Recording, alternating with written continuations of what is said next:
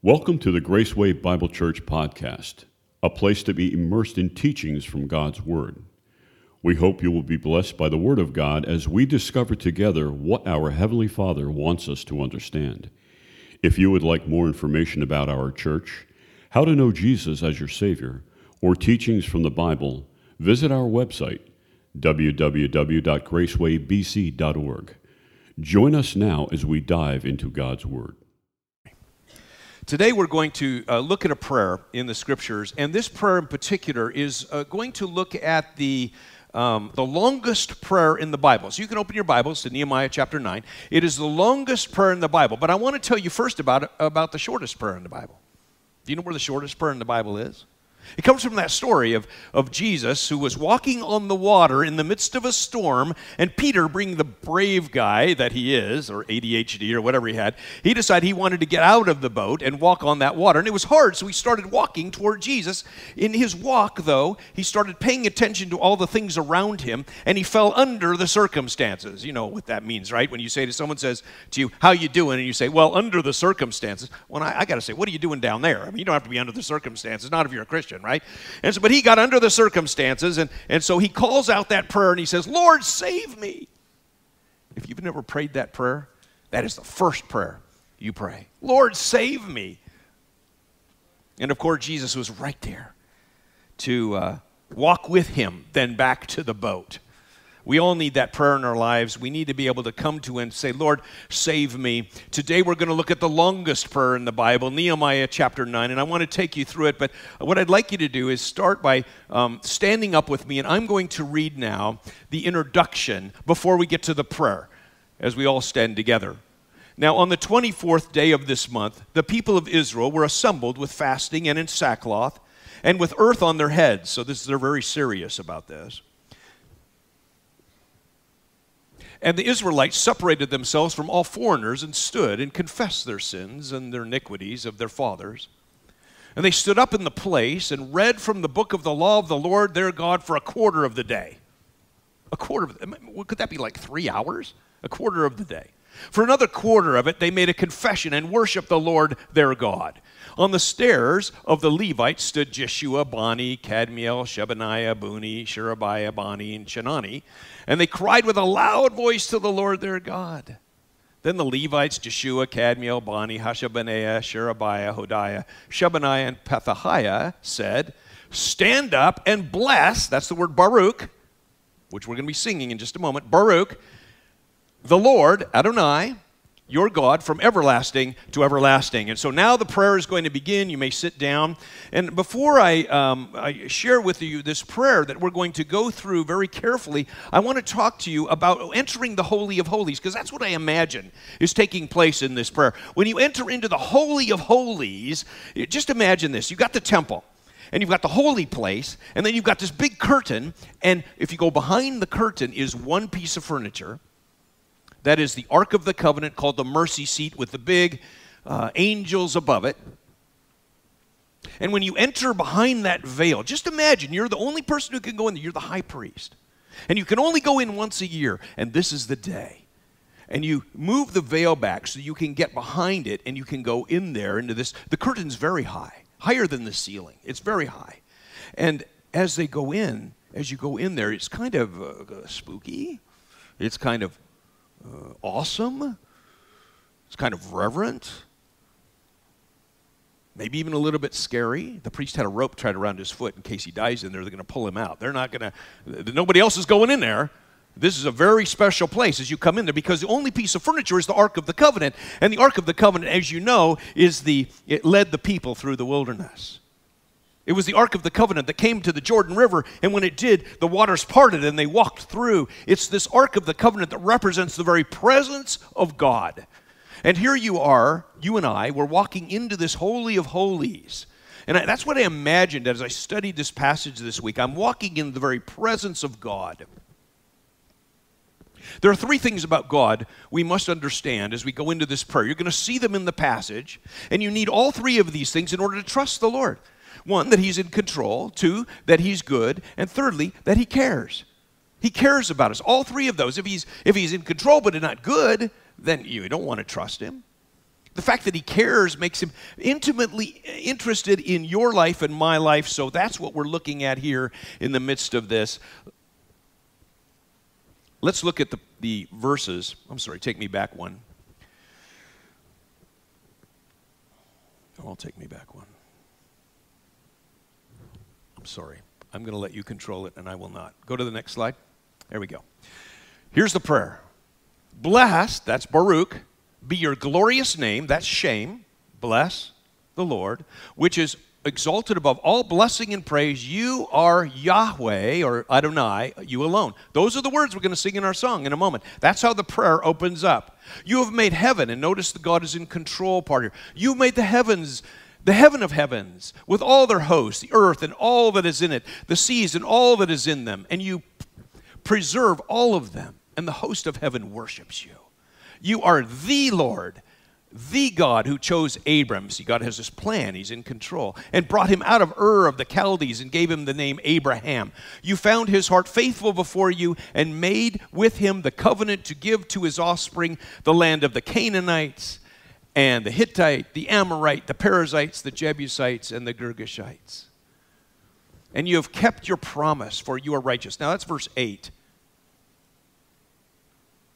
You've kept your promise, for you are righteous. Jot that down. Just put a star by verse 8. We're going to come back to that in a moment. But now as we enter verse 9, we're going to see God's care and his personal nature that he cares for us. He says, and you saw their affliction. God sees your pain. You just got to know this.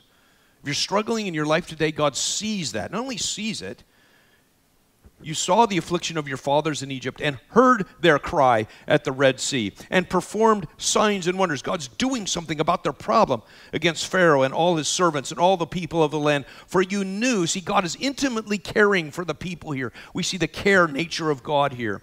You knew that they, that's Pharaoh, acted arrogantly against our fathers.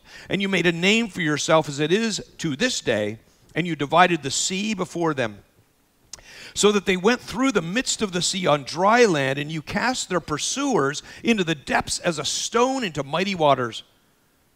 By a pillar of cloud you led them. You're going to see this idea of God leading them. He's going to continue to lead them even when they fail, but this leading is so important. And notice it says you led them in the day, and by a pillar of fire in the night, to light for them the way in which they should go. You came down on Mount Sinai and spoke with them from heaven and gave them right rules. I underlined the right rules because that's our word, shaphat, the right rules. There's a lot of wrong rules being presented to us by the world, but there are the right rules that God has laid out for us, the code that helps us know how to live life successfully. That's the shaphat, the right rules. And true laws, good statutes. Underline the word good there. That's the word tov. We'll see it 5 times in the passage. I'll comment it more in a moment, but they are good. God's statutes are so good, and commandments. And you made known to them your holy Sabbath, and commanded them commandments and statutes and a law by your Moses, your servant. You gave them, here's God caring again, you gave them bread from heaven for their hunger, and brought water for them out of the rock for their thirst. And you told them to go in to possess the land that you had sworn to give them. This is all about God. Flip to the next slide, Yujong. These are the things we're talking about God, that God is in control, that he's good, that he cares. This is the description we've already seen about God here, but we come back to the passage. Go to the next slide. It says, but they and our fathers did 3 things. And we're going to see what those 3 things are, but let's go to the next slide. Because this is man. This describes what man is like. It's rebellious, prideful, and it says selfish attitude. We can see ourselves there. And we're going to see it over and over again in this passage. It says, but they and our fathers acted presumptuously, pridefully, stiffened their neck. That's this attitude, selfish attitude. You know how that is. Sometimes a child says, no. Selfish attitude, stiffened their neck, and did not obey. They were rebellious, your commands. They refused to obey and were not mindful of the wonders that you performed among them. But they stiffened their necks and appointed a leader to return to their slavery in Egypt. Now you notice I've circled the conjunctions here because we're going to go back and forth between God and his greatness and man in his weakness. So it says, but you are a God ready to forgive. Notice this verse 17. You're going to mark it again. You are a God ready to forgive, gracious and merciful, slow to anger, abounding in love, abounding in steadfast love, and did not forsake them. That word steadfast love is the word chesed. This is one of the very important theological words of the Old Testament. C-H-E-S-E-D. Write that down. Circle that word, steadfast love. This is the covenant faithfulness of God. It is the infinite love that God has for us. It's translated steadfast love here. Sometimes it's translated tender mercies. But it's this idea that God has chosen to love us based on his promise, not on our behavior. It's the steadfast love of the Lord that we see in this passage, and he did not forsake them. It's this powerful thing that God has done. And verse 17 is going to help us understand the posture that this great God has with weak people. So let me show you in the next slide this posture of what it looks like, because you can see in these verses that there is this posture that God has. We already read verse 8. It says, "And you have kept your promise, for you are righteous." This is God's posture toward us. He's faithful. "But you are a God ready to forgive, gracious and merciful, slow to anger, and abounding in steadfast love, and did not forsake them." That's his posture toward us. "You and your great mercies," we're coming to this verse in verse 19, "you and your great mercies did not forsake them in the wilderness. The pillar of cloud to lead them in the way did not depart from them by day, nor the pillar of fire by night to light for them the way by which they should go," even when they were messed up, even when they were doing the wrong thing. God has this posture that he has toward us. Now, some people don't understand this posture. They think differently about God. Some people view God as, his posture is that he's like this genie. If you rub him in a particular way, he's going to give you what you want. And so there's a real wake-up call when tragedy comes into their lives, or disappointment happens, or things don't go their way. And they go, "Well, what's the deal here? God's supposed to make me happy." God does not have a posture like that for us. There are some who believe God has this posture of judgment, that he's watching you to see if you're doing the wrong thing, because if you do the wrong thing, he's going to throw lightning bolts down at you and get you. God doesn't have that posture either. God is this, well, look at the words. "But you are a God ready to forgive, gracious and merciful, slow to anger and abounding in steadfast love, and did not forsake him." That is God's posture toward us. Now, you might be saying to yourself, "Well, I've done really bad things. I mean, you don't know how bad the things I've done, because they're so bad, I don't think God could still have that posture toward me." That's why we need the next verse. In verse 18, it says this, "Even when they had made for themselves a golden calf," even when they got that bad, "and they said, 'This is the God who brought you up out of Egypt,' and had committed great blasphemies, you in your great mercies did not forsake them in the wilderness. The pillar of cloud to lead them in the way did not depart from them by day, nor the pillar of fire by night, to light for them the way by which they should go." Even when they were doing the wrong thing, there was always this light. Come on, you can do this. This is where you need to go. It's the same thing God does with us. There's nowhere you can go that's outside of God's grace. There's always this pointing back. There's always the cloud. There's always the pillar of fire that's drawing us back to the Lord. "You gave your good spirit," that's our word tov, "to instruct them, and did not withhold your manna from their mouth, and gave them water for their thirst." 40 years you sustained them in the wilderness, and they lacked nothing. And I'm going, wait a minute. They lacked nothing? I mean, if I was in the wilderness, I would have said, "Where's my house? Well, where's the outhouse?" Or where's the bathroom? I don't know how they handle that kind of problem out there as they're walking around in the wilderness. I can think of a lot of things they didn't have, but the Bible says they lacked nothing, which could lead us in a whole tangent about contentment with what we have instead of complaining about what we don't have. But it says very interestingly that these Israelite people wandering around lacked nothing. Their clothes did not wear out, and their feet did not swell. And you gave them kingdoms and peoples, and allotted to them every corner. So they took possession of the land of Sihon, king of Heshbon, and the land of Og, king of Bashan. You multiplied their children as the stars of the heaven, and you brought them into the land that you have told their fathers to enter and possess. So the descendants went in and possessed the land, and you subdued before them the inhabitants of the land, the Canaanites, and gave them into their hand. with their kings and the people of the land, that they might do with them as they would. And they captured fortified cities and a rich land, and took possessions of houses full of all. This is a fun phrase here. It says good things. I know that's what you can see here, but in the Hebrew it says goodness. It repeats it, tov, twice. So it says tov, and then it's another form of tov. In other words, the goodness. This is how God works in our lives. He gives us the goodness in our lives. It's such a beautiful word, this word tov. We see it first in Genesis chapter 1. In the beginning, God created the heavens and the earth was formless and void, and darkness was over the face of the earth, and the Spirit hovered over the waters. And God said, "Let there be light." And God saw the light, and it was tov. It was good. And every day thereafter, God created the seas, and it was tov. He saw the fish and the animals. It was tov. It's good. That's good. This is the goodness of God being demonstrated until he gets to the last day. And the last day, he looks at it and he says, "This is very good." That's where we live. We live in the goodness of God. Then we get to the next chapter where God creates man. And he looks at him and he says, "This is not good." And so he creates woman. It's fun to see all of the tov take place throughout the Bible because we trust in the goodness of God. That's where we live. God has given us all these good things to enjoy. And if you recognize the goodness and you live in the goodness of God, then even the challenges that you face in your life, you can handle. Because God has given you every good thing.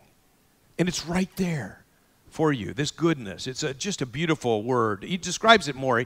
He says cisterns already hewn, vineyards, olive orchards, and fruit trees in abundance. So they ate and were filled and became fat. I like that word. They became fat. And delighted themselves in your great goodness. I underline great because this is Gadol. You remember Gadol. This is the word used by Nehemiah when he says, "I can't come down to you guys because I have a great work." We also have a great work, and we're not going to stoop down to the other kind of stuff that goes on. We have a great work. It's used later to say, this is our great God, and now it describes God's goodness. That God's goodness is so great. But look at the next verse. Nevertheless, they were disobedient.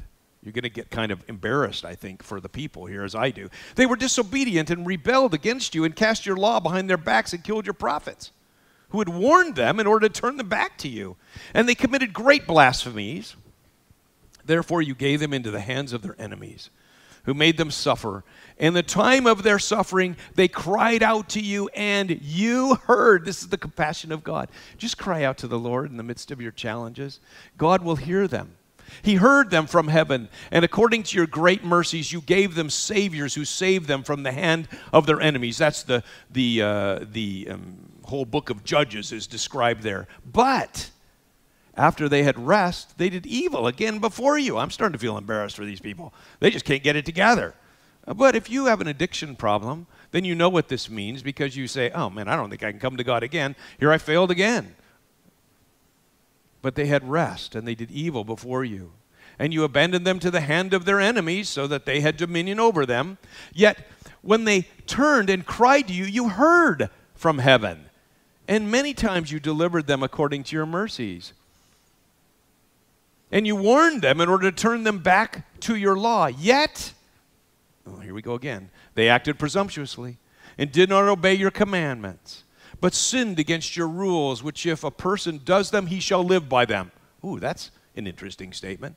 You see, if you take on the code of the world, it has all of its consequences that you can't see, and you live by them. That's really sad. And here's what they did. They turned a stubborn shoulder and stiffened their neck, and they would not obey. This is the description of these people who were just unwilling to respond to the Lord. So let's take the next slide. Many years you bore with them and warned them by your Spirit through your prophets, yet they would not give an ear. Therefore you gave them into the hand of the peoples of the lands. Nevertheless, In your great mercy, do you see the contrast between God's greatness and human frailty that we must experience in our own hearts and recognize who God is? If we don't rely on God to validate us and we find ourselves secure in who we are in God, then we continue to look to other people to validate us. It's dangerous. Nevertheless, in your great mercies, you did not make an end of them or forsake them, for you are a gracious and merciful God. Now, therefore, our God, the great and mighty and the awesome God, who keeps covenant and, there's our word hesed again, steadfast love. And see, now they're right in a place where they need God's care. They want it. And so they're coming out to God. This is what they're praying. Lord, let not all the hardship seem little to you that has come upon us, upon our kings, our princes, our priests. And, flip the page there, our prophets, our fathers, and all of your people, since the time of the kings of Assyria until this day. Yet you have been righteous in all that has come upon us, for you have dealt, and there's our word. This is God's posture toward us. He has dealt faithfully, and we have acted wickedly. Our kings, our princes, our priests, and our fathers have not kept your law or paid attention to your commandments of your warnings that you gave them. Even in their own kingdom, and in your great goodness, is God's goodness again, gave them, and in the large and rich land that you set before them, they did not serve you or turn from their wicked works. Behold, we are slaves this day, and that's what happens when you live by the world's code. You become a slave. In the land that you gave to our fathers to enjoy its fruit and its good gifts. This is the Tov. This is we want to live in God's good gifts. Behold, we are slaves. And its rich yield goes to the kings whom you have set over us. Because of our sins, they ruled over our bodies and over our livestock as they please, and we are in great distress. And we can come before the Lord. Please hear my cry, Lord. I am in great distress. And now they come to their conclusion of what they want to say as we look at the last words of this chapter. Because now they're saying, okay, we're in this place again, but now we're going to do it differently, Lord. This time we're going to remain faithful. Verse 38 says, because of this, all of this, we make a firm covenant, not just a regular covenant. We're going to make a firm covenant this time, Lord. We're going to do it better, and we're going to put it in writing. On the sealed document are the names of our princes, our Levites, and our priests. So they were making this great commitment to the Lord. And imagine going into this holy of holy place. And you're in there in the presence of God, and this veil is there that separates the people. This veil doesn't stay that way. And so we read in the Gospel of Luke, in the middle of the greatest day in human history, we read the story about the crucifixion. It was now about noon, and darkness came over the whole land until 3 p.m. For the sun stopped shining, and the curtain of the temple was torn in two. Jesus called out with a loud voice, Father, into your hands I commit my spirit. When he had said this, he breathed his last. You see, the curtain was rent in two because Jesus Christ died to satisfy the holiness of God. So that we have access now into the most holy place. And do you know where do you know where the temple is today? The temple is in our hearts. Paul says, your body is the temple of the Holy Spirit. So we can enter into this holy of holies, this very special place that God has designed for us. We can enjoy that. We can spend time there. We can come into the intimate contact with God. And we can say, God, please forgive me again. Lord, I'm coming before you. That's why we don't have to go to a priest, because the veil has been opened up. You come directly to God and confess your sins to God himself, because if you've trusted Christ as your Lord and Savior, your body is the temple of the Holy Spirit. What a privilege. This is what we're talking about, the faithfulness of God. Because God has this stance toward you and me. And when the people recognize this faithfulness of God, they do what we want to do, and there's this stamp. Go ahead and go to the next slide. There's a stamp that says, because of all this, we make a covenant. And I think this is what we want to say too. Lord, I'm all in. I am in. I want to trust you. I give myself to, Lord, I know I messed up today, but I'm giving myself to you 100%. Lord, I am all in to serve you. In the midst of whatever challenges take place, I am all in. I'm going to love you with all my heart. I want to come in and be in that special place of intimacy with you. That's what's being talked about in this passage. Such a beautiful beautiful story, a beautiful prayer that we can understand and appreciate and value because God has something very special for us. It is intimacy with Him. That's what He gives us. It's a privilege for us to know Him, to trust Him, and to have that close relationship with Him. And that's why we bless the Lord. Thank you for sharing in this message. We pray it will make a difference in your life. Please consider joining us for our Sunday morning and evening worship services. For location and more information, visit our website, www.gracewaybc.org, and listen next time to learn more.